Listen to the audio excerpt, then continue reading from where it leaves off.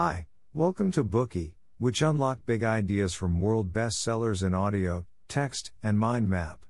Please download Bookie at Apple Store or Google Play with more features. Get your free mind snack now. Today we will unlock the book The Wolf of Wall Street. It was 1998 in a luxury house on the coast of Long Island. The smell of cigarette smoke and alcohol hung over the place. Young men and women were dancing like there was no tomorrow. It was a lavish party. Suddenly, people heard the wail of a siren. Policemen entered the house, walked straight up to Jordan Belfort and handcuffed him. Belfort was once a prominent stockbroker of Wall Street, infamously known as what Forbes called the twisted version of Robin Hood and the Wolf of Wall Street within the Wall Street circle. Born and raised in an ordinary family, Belfort has no academic background in finance. However, he was able to establish himself in the capital-driven world within a very short time. Through despicable schemes, he was able to make $12 million effortlessly in just 3 minutes. By the age of 31, Belfort was already a multimillionaire. But at 36, he was arrested on federal fraud charges. How did Belfort accomplish this primitive capital accumulation within such a short time? And how did he end up in jail, redeem himself later, and even get his life story on the big screen? The Wolf of Wall Street is more than just an autobiography. Rather, it's an intriguing story of mindset transformation. Belfort was encouraged by a fellow prisoner to write this book in jail. While he was in jail reflecting on his past, the outside world was still perturbed by what he had done. Several publishers competed to get the rights to publish his book. Later, Hollywood showed interest in making this book into a movie. It was reported that Brad Pitt and Leonardo DiCaprio competed to play the role of Belfort in the film of the same name. Leonardo DiCaprio got the role in the end, and the film was a blockbuster, grossing several hundreds of millions of dollars. It was nominated for several awards, including the Academy Award for Best Picture, and was also selected as one of the top 10 movies of the year at the 14th AFI Awards.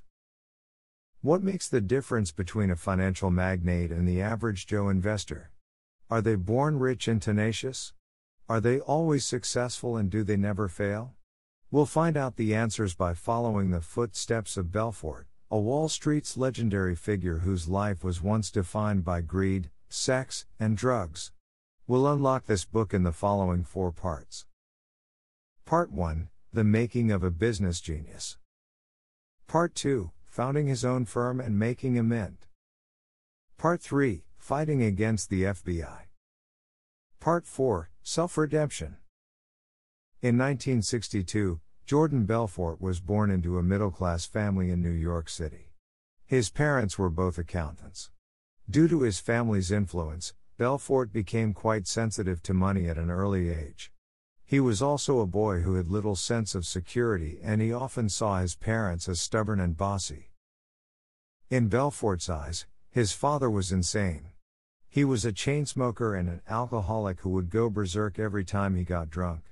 This frightened little Belfort. His mother was an ambitious Jewish woman. Having been an accountant for most of her life, she started studying at a law school when she was almost 60. A strong-willed woman who pursued freedom, she placed high hopes on Belfort from the time he was in the cradle and aspired for him to study medicine when he grew up. As a teenager, Belfort was shorter than his peers and not very good-looking, which made him a target of ridicule by his classmates. This frustrated him and lowered his self-esteem. Being rejected and mocked at left a scar in his heart, which heavily influenced the shaping of his values. To him, all these unhappy things happened because he had little money, so he made up his mind to become rich. Adult Belfort would call himself a natural-born businessman. For him, making money was a piece of cake, and he believes he can find business opportunities everywhere as long as he looks for it. Belfort undoubtedly showed business talent from a very young age. When he was just a little boy, he would take a shovel with him after a blizzard and knock on doors in the neighborhood to ask if they needed someone to clear snow. In exchange for his services, he would get $20. With such good business sense, Belfort sold Italian ice on the local beach each summer for several years, earning enough money to pay his way through college during the winter months. After his graduation from college, without a clear career goal, Belfort initially took his mother's advice and gained admission at the University of Maryland School of Dentistry in Baltimore. However, the dean's speech at the commencement ceremony dampened his hopes. The golden age of dentistry is over, and if you are becoming a dentist to make a lot of money, then you should quit now and save yourself the time and aggravation. So Belfort immediately made a decision. He dropped out of school the very first day he was there. Since it was the wrong place, why not get out of it as soon as possible? After dropping out of school, Belfort went back home and started to do what he had always been good at, selling. First he sold frozen lobsters and steaks door to door. Thanks to his sales skills that he had accumulated since he was young, Belfort quickly became the best salesperson in his company. However, working as a salesman was too safe for his growing ambition. Belfort soon realized that selling frozen food alone was not very profitable. So, within months, he founded his own company and built a truck fleet. However, as he was too eager to make money, he tried to expand his business too quickly and ended up with insufficient cash to keep the company running. At the age of 25, Belfort filed for bankruptcy. After this failed venture, he set his sights on the synonym for wealth, the heaven for fortune seekers, and the heart of the U.S. financial markets, Wall Street. With the help of a friend, Belfort later became a stockbroker. Since he had no academic background and professional experience in the financial world, Belfort was given the lowest position in the company, making sales calls. He was understanding toward and readily accepted his seniors' unprovoked insults and personal attacks on him, and he showed great interest in yearning, because all the swear words that came to his ears fueled his desire to be liberated by money. When the market closing bell rang, everyone would look up at the large trading screen. That's when he would remind himself that no matter what he was doing, another day in utopia is over. Belfort got his stockbroker's license after 6 months of hard work. But he was unlucky. On the very first day he became a stockbroker, as he was still thinking about the difference between selling steaks and selling stocks, something happened.